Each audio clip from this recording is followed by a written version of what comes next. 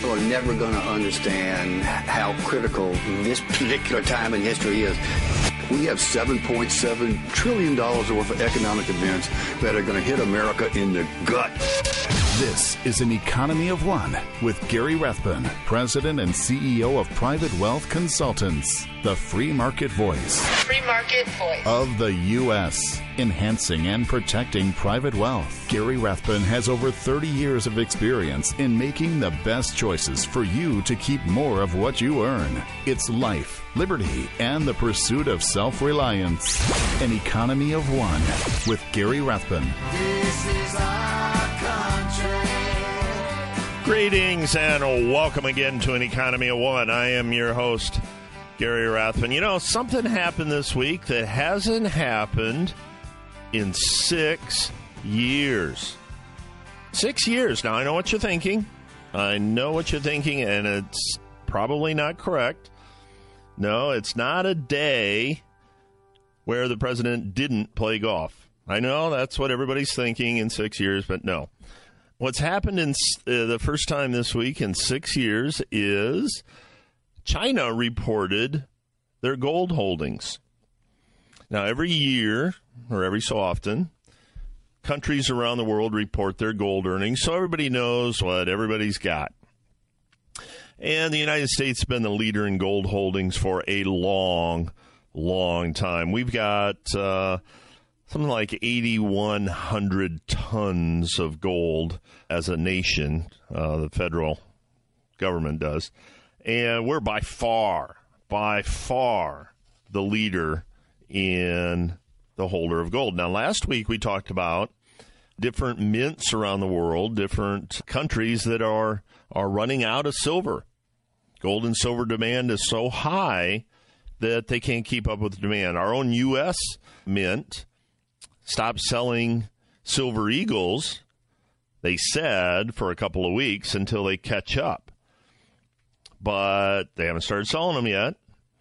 The Royal British Mint, or the British Royal Mint, whichever way it is, they saw a huge spike in demand of gold and silver coins, mainly going to Greece. You can understand why. But what's interesting in all of this is we talked last time about all the derivatives and the short sellers and that kind of stuff that spiked 1,600% on the gold, keeping the gold price down. And indeed, this week it broke below $1,100 an ounce. Now it's inched back up a little bit, but we're getting very near the production cost of an ounce of gold, around $1,000 or so. But anyway, China reported this week that their gold holdings was 600 tons higher than it was 6 years ago. And that immediately prompted me to ask, well, gee, where'd all the gold go? Because not only did they report only 600 tons more than 6 years ago, which put them in fifth place, by the way, in the world, but they bought it all in May. They bought it all in the last month. So they show no purchases for 5 years and 11 months, and they buy it all in the last month. Now, that absolutely is not true. Not calling them liars. I'm just saying they're not telling the truth. And the reason I know that is that 600-ton spike, that purchase, didn't show up anywhere. Didn't show up on any of the markets. So China reports their gold, and nobody believes them. Reports feel, that China could be hiding somewhere around 1,800 tons, because 600 tons just isn't believable in 6 years.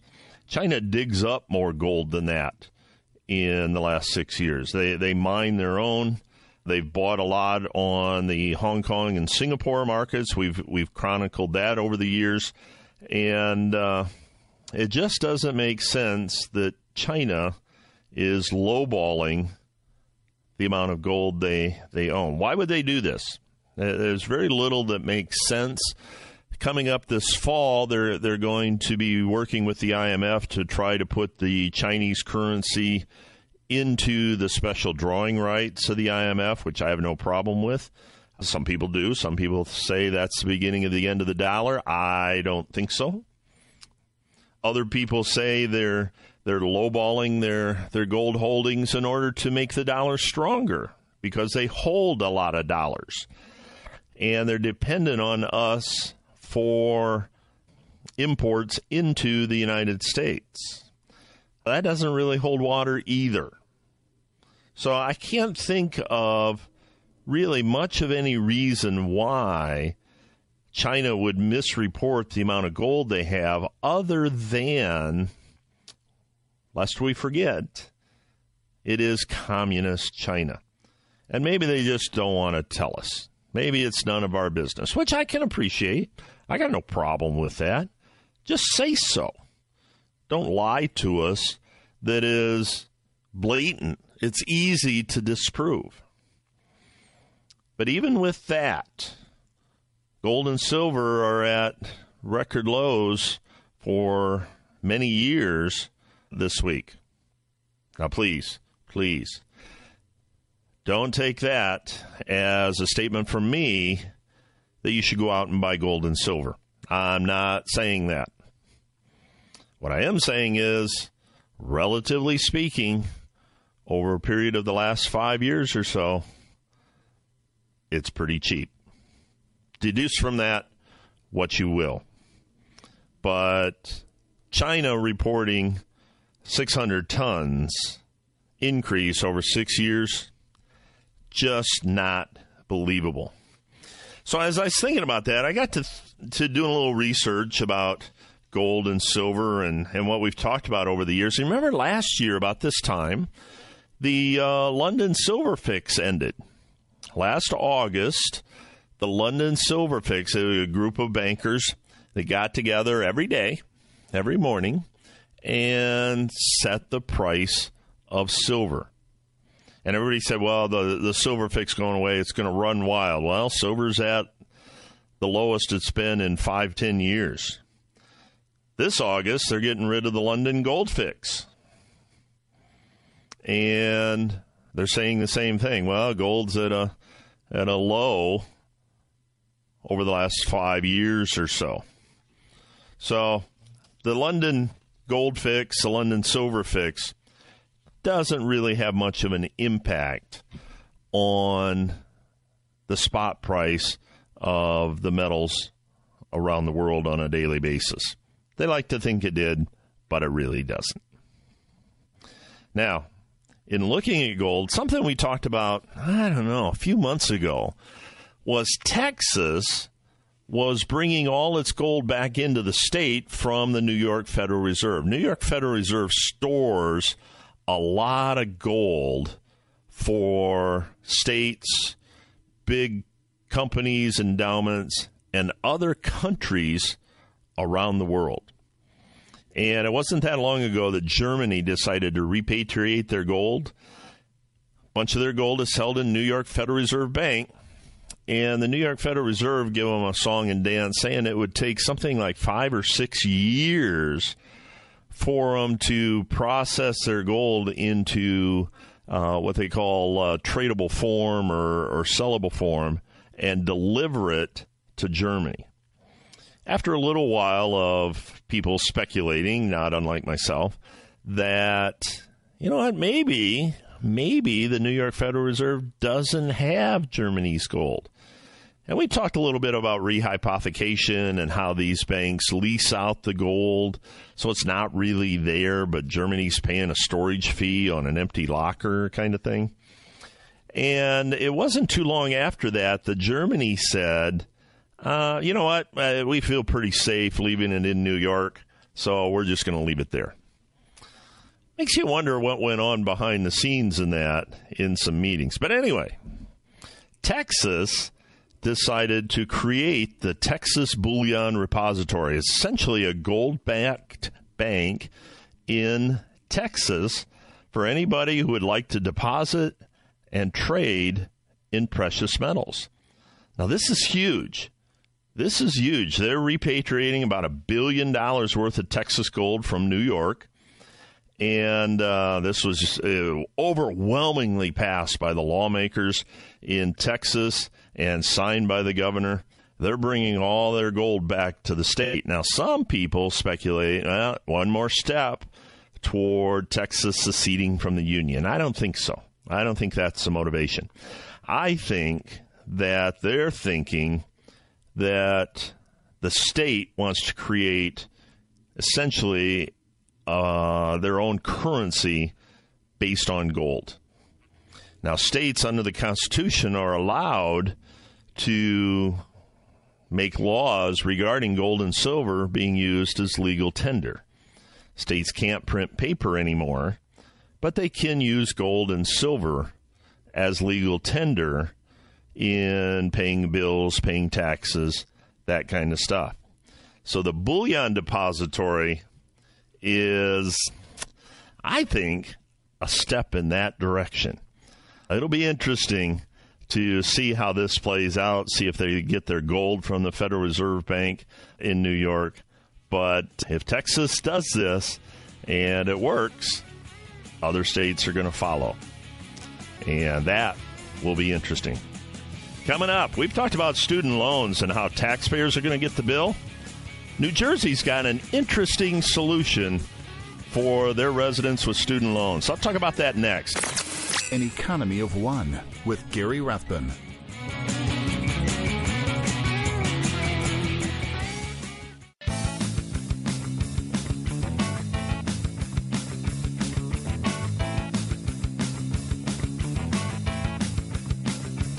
Back to An Economy of One with Gary Rathbun.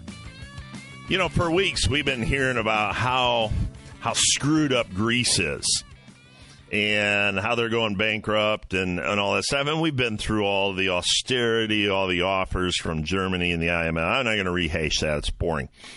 But what triggered it all, what the first domino was, recently anyway for Greece, was missing a payment to the IMF to the tune of about $1.8 billion. Now, $1.8 billion, if it was in cash on a table between you and me, it'd look like a lot of money, and it would be a lot of money.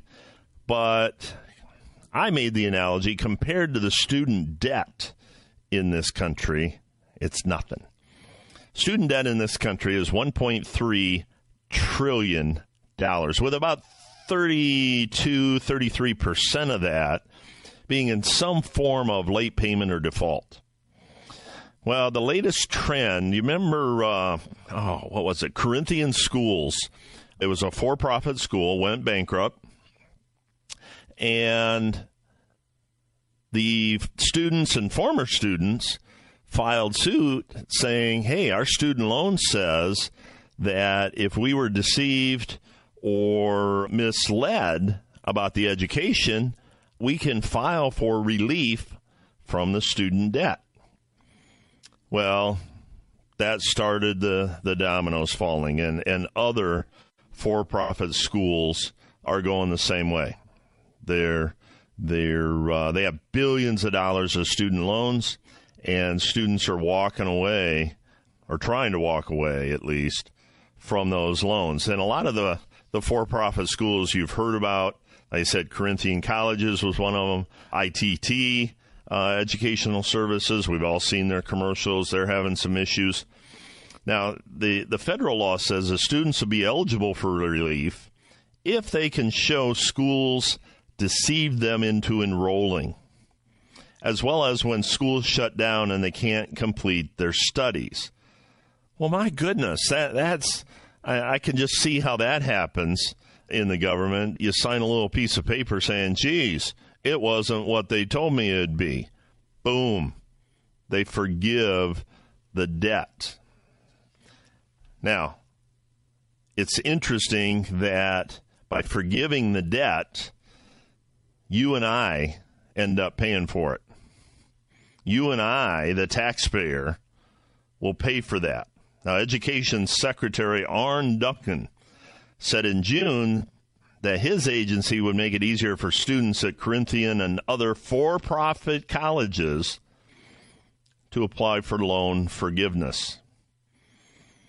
Because many of these kids ended up with huge debts and degrees that meant little to employers, he said, while vowing the department would also protect taxpayers. Now, how are you going to do that? How are you going to pay for loans with taxpayer money while protecting the taxpayer?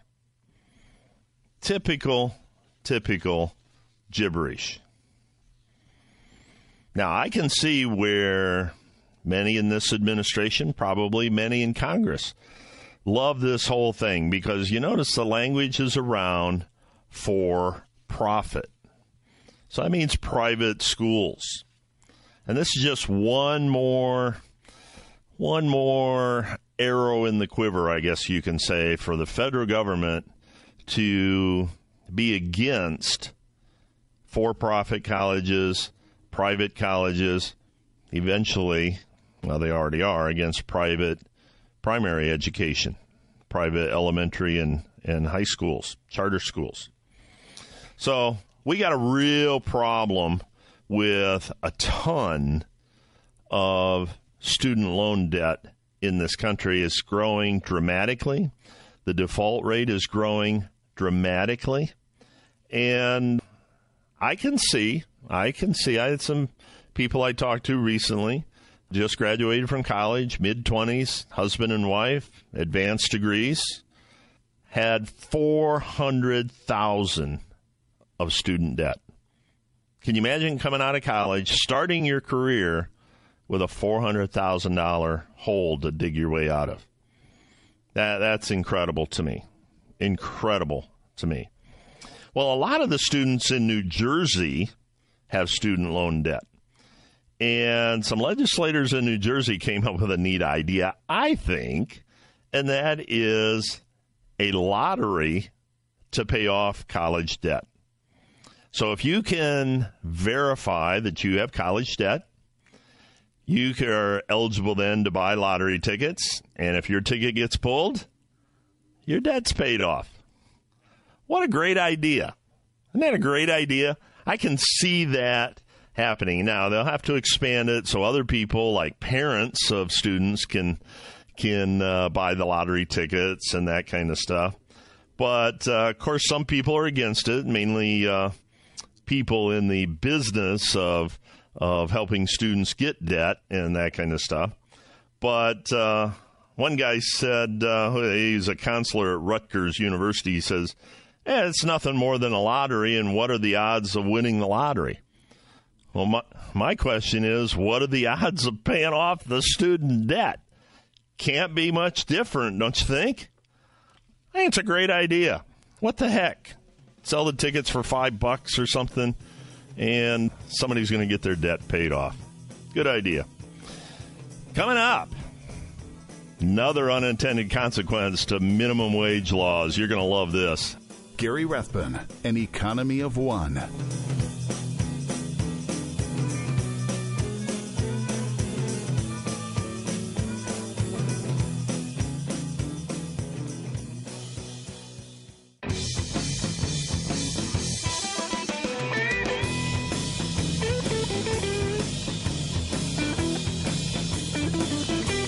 Back to An Economy of One with Gary Rathbun.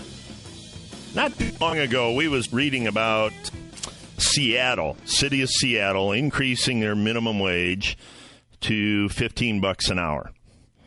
And since then, we've seen stories of businesses closing their doors, businesses raising their prices dramatically, people cutting back on the number of employees they have, all the stuff that was predicted with raising the minimum wage.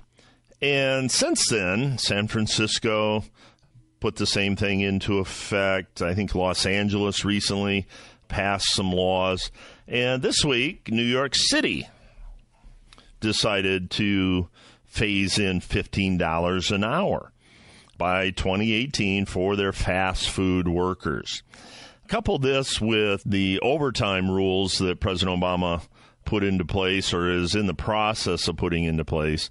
and you're gonna unemploy a lot of people.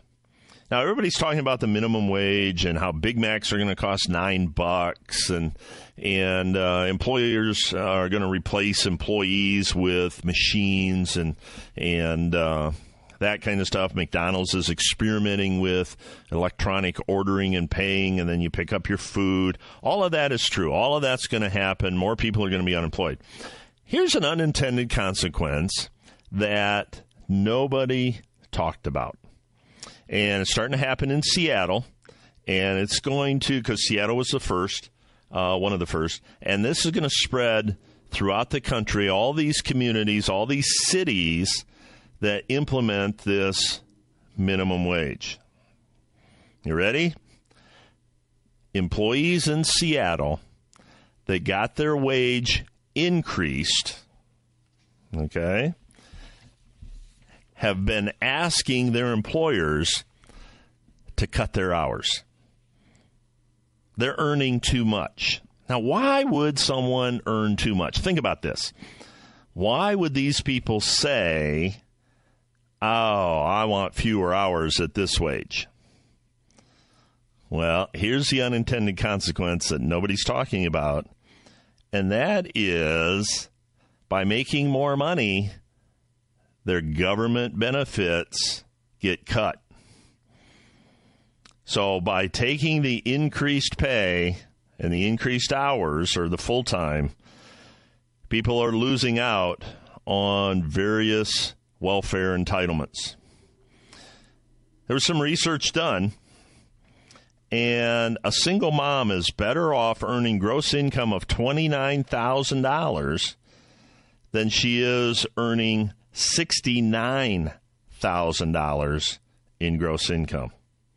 Now think about the ripple effect. Think about the implication of that. By earning $29,000, a single mom will receive, between salary and government entitlements, $57,327. So she makes $29,000, gets the benefit of $57,000.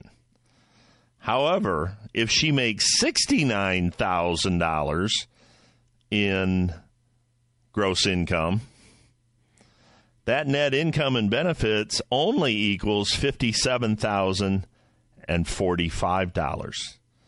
So at $69,000 of gross income, she essentially takes a $300 hit in overall benefits. Now, these people are smart. They know how to get the maximum entitlements.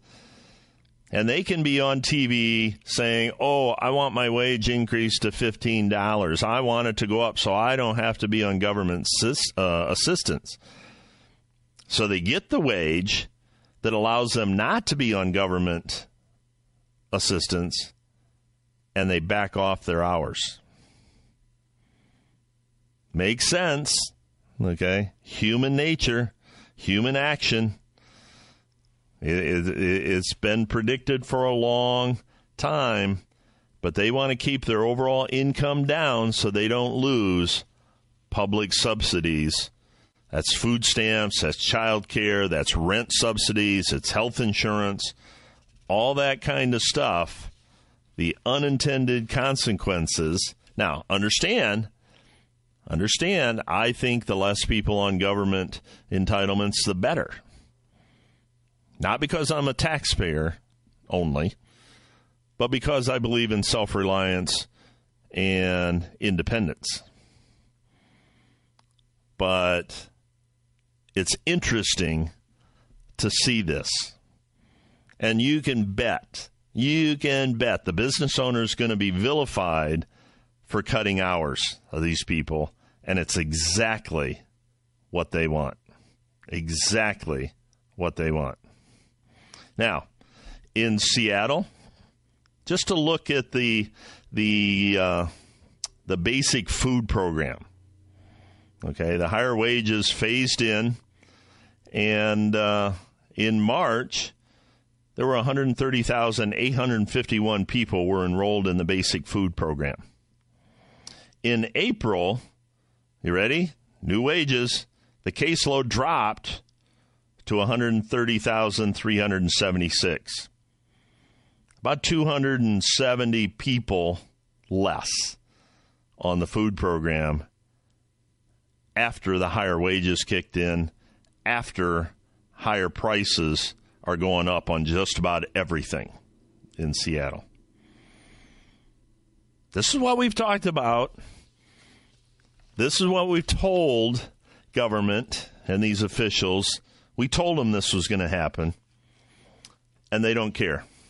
They don't care if these people have jobs. Their goal is not to improve the lives of workers, but kill industry that they think hurts consumers. Governor Cuomo was beaming as New York City passed this $15 minimum wage for workers in the fast food industry. The decision does not need legislative approval. It does require the approval of the state labor commissioner, but that's a given. Cuomo says it's going to help hundreds of thousands of New Yorkers. It's going to help them find something else to do, is what it's going to do. We're going to see what's happened in Seattle happen in New York. Mark my words. Now, speaking of minimum wage, here's good work if you can get it. Remember a few years ago, I think it was only 2 years ago, Hostess went bankrupt. Remember Twinkies? The chocolate cupcakes with the little swirly stuff on the frosting?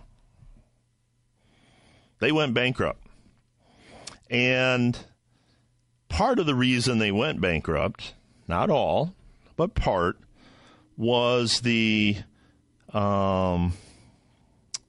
labor contracts that they had in place. They just it was reality that the unions weren't bargaining in good faith. Their labor costs were too high. They couldn't sustain it. So they filed bankruptcy, essentially killed all the labor contracts. So some people come in. I think it was Apollo is the name of the hedge fund that came in, bought up Hostess, and paid, about $410 million for it a couple years ago.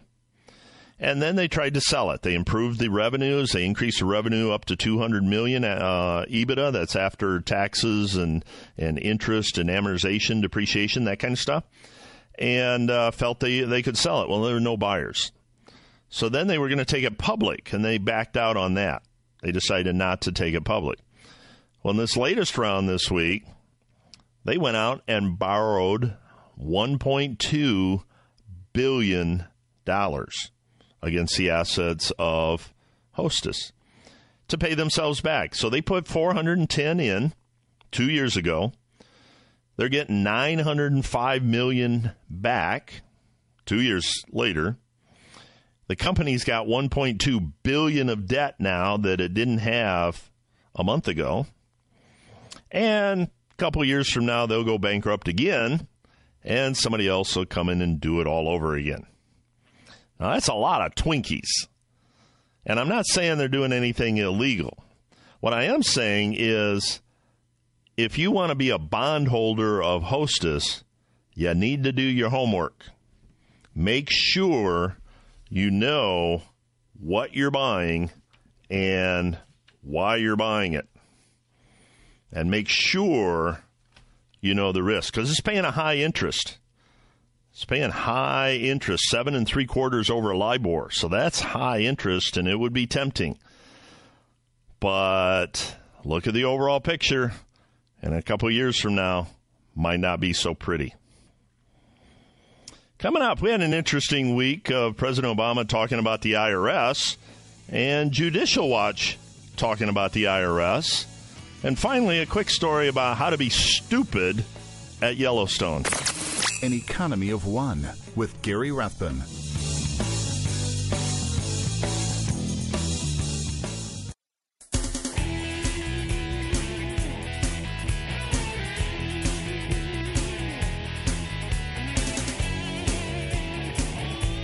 back to An Economy of One with Gary Rathbun.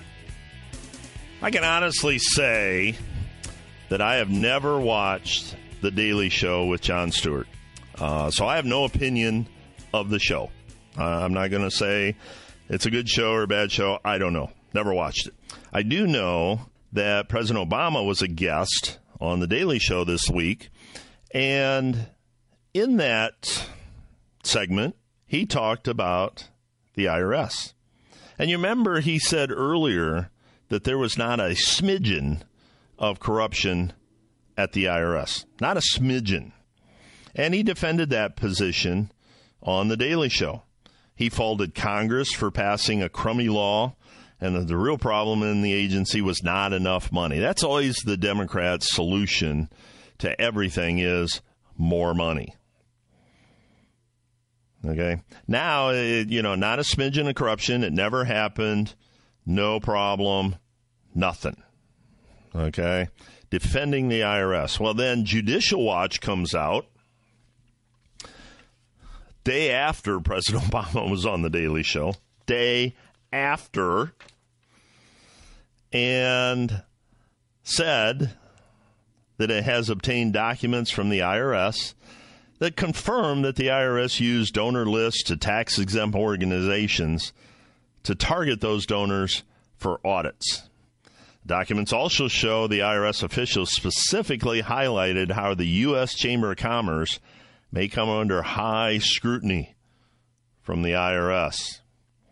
Now, what they did, this is typical bureaucrats. They went clear back, found an old law that they never enforced before, and started going under that law as far as donations to these charitable organizations, nonprofit organizations. I won't say charitable, nonprofit organizations that are connected to the Tea Party or conservative groups like Karl Rove's, Crossroads, GPS, that kind of stuff.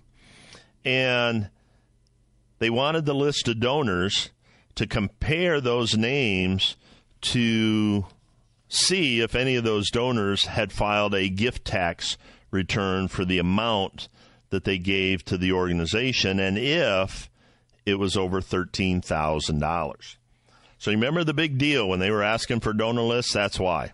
They were fishing for a law that hasn't been enforced since 1982 and trying to get conservative organizations, trying to essentially scare people enough so that they wouldn't be part of this. They wouldn't contribute to it.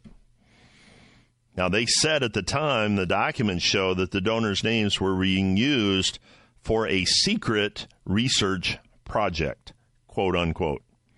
That makes me feel good. Now, to the IRS, nearly 1 in 10 donors were subject to an audit. In 2011, as many as 5 donors to the conservative organization Freedom's Watch were audited. Many people were personally targeted by the IRS. Now, we know the IRS targeted not only right-leaning applicants, but also right-leaning groups that were already operating as 501c4s. They were flagged for IRS surveillance, including monitoring of the group's activities, websites, and any other publicly available information. Of the groups, 83% were right-leaning. Of the groups that the IRS selected for audit, 100% were right-leaning. According to the IRS's own documents. Makes me feel comfortable, doesn't it, you? Now, that being said, this week also, the United States Citizenship and Immigration Services changed the oath that people take when they come into this country and become a citizen. Before, the oath said that they will bear arms on behalf of the United States and perform non-combatant service in the armed forces of the United States when required by law. Well, the rule change kind of took that out. They no longer have to defend the United States. It allows naturalized citizens to refuse service altogether. So that you can become a citizen, and now the oath is changed to defend this country. No longer have to defend the country. Now, I can understand conscientious objectors. I can understand religious beliefs, but you don't have to be, you don't have to prove anything. You don't have to prove you're a member of a church or a belief or anything. You just don't have to if you don't want to as a naturalized citizen. By the way, it should be noted that the guy that killed 4 Marines and a Navy sailor in Tennessee was a naturalized citizen. Just food for thought. Food for thought. Now here we got to have some legislation here. No question about it. Yellowstone Park officials are reminding visitors not to get too close to animals just to get a good selfie. Now, this is, I mean, I'm not sure I can even talk about this story without my teeth falling out of my head. This is so dumb. Some woman and her daughter saw that other people were getting close to animals and taking selfies, so she decided it'd be a good idea for her and her daughter to get a selfie with a bison. And so they get it all lined up. And they turn their back on the bison, which is about 15, 18 feet away, in order to grab the photo. And they heard footsteps. This is beautiful. They heard footsteps. Well, no, they said they heard bison footsteps. I don't know if those sound different than other footsteps, but the footsteps were moving toward them, and they took off running. But apparently they're not faster than a bison, and the bison caught the mother on the side, lifted her up, and tossed her over on her head. The woman had minor injuries. You know, it's lucky she didn't get killed. But there's warnings all over the place about getting too close to the wild animals. They are wild. These are not pets. And I would, if there's going to be a selfie, I'd like to see the selfie with the woman in midair. I think that would be interesting to put on Facebook. Absolutely, stupidly incredible. There's warnings all over. There's park literature. There's signage. But they didn't heed any of that. Now, I will bet anybody $1 they're going to sue the park system. They're going to sue because that bison took off after them. The park official said bison can sprint 3 times faster than humans and are unpredictable and dangerous. No kidding. No kidding. Interesting lesson for the daughter. Hope she learned something from that. Oh, I want you to have a great day. I want you to be self-reliant, independent. I want you to be an economy of one. I'm Gary Rathbun. We'll see you next time. This is our country. The views expressed on this program do not necessarily reflect the views of this station. Listeners should consult their own financial advisors or conduct their own due diligence before making any financial decisions. Private Wealth Consultants is an SEC-registered investment advisor.